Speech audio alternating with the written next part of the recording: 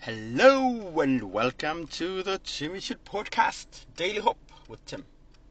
So last week, I mostly talked about friends and friendship and different types of friends. Friends of hope, courage, faith.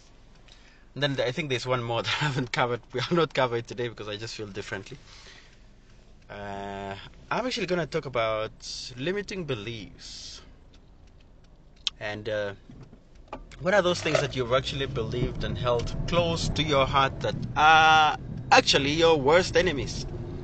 Now, limiting beliefs are very funny things. You don't really, they are subconscious. You're not even aware when you say it. I mean, I spoke to a friend, I think 2 weeks ago, and then the thing they told me is like, no, I don't think I'm entrepreneurial. I've had, I'm not creative. And actually the person believes that they are not creative. And yet, if you look at it, the definition of who we are as humans, you cannot really divorce creativity or even the whole idea of enterprise from who we are as people. Because the core of who we are, fundamentally, is that we are creative.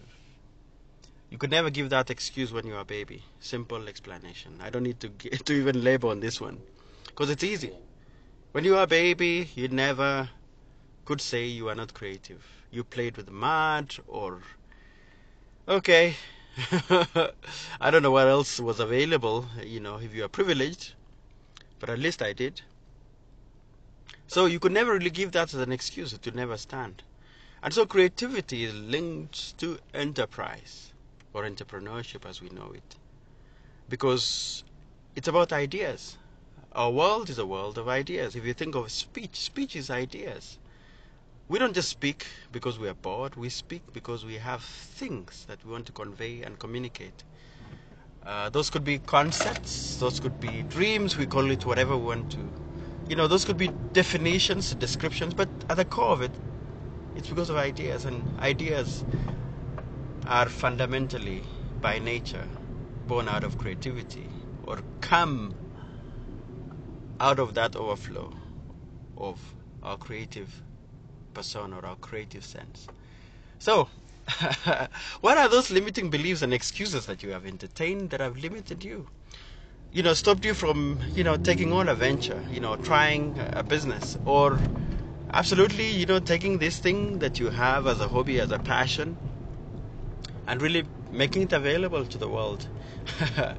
Sorry, I mean, whoever, I won't mention your name, but I actually shut you down because you said to me, no, it's my opinion. And I said to you, opinions don't change the world. We are so stuck with opinions. Opinions don't really mean anything, to be honest, because they're not, they can't stand on their own. An opinion is just an opinion, it doesn't win awards. It's just an opinion.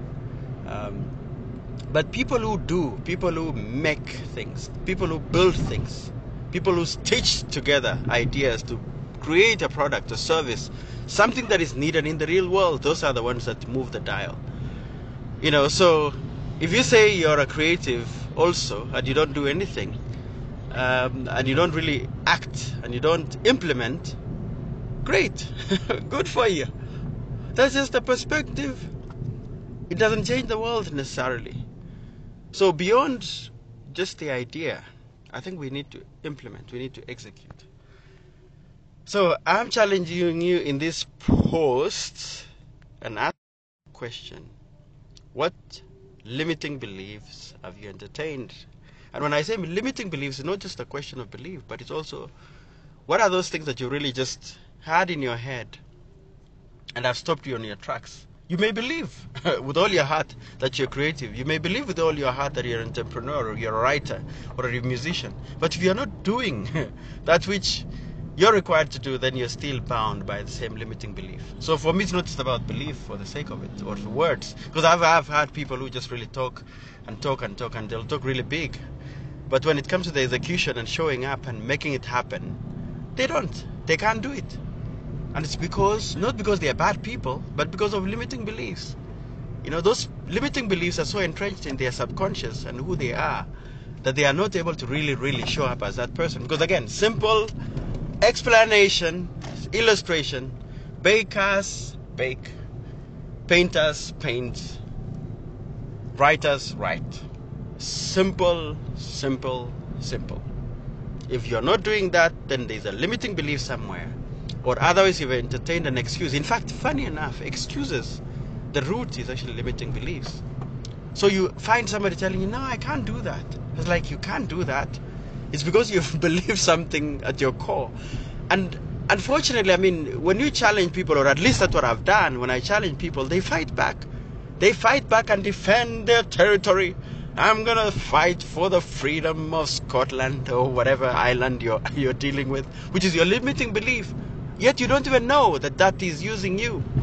I love what my friend Daniela said, that what is using you? What context is using you without even you knowing?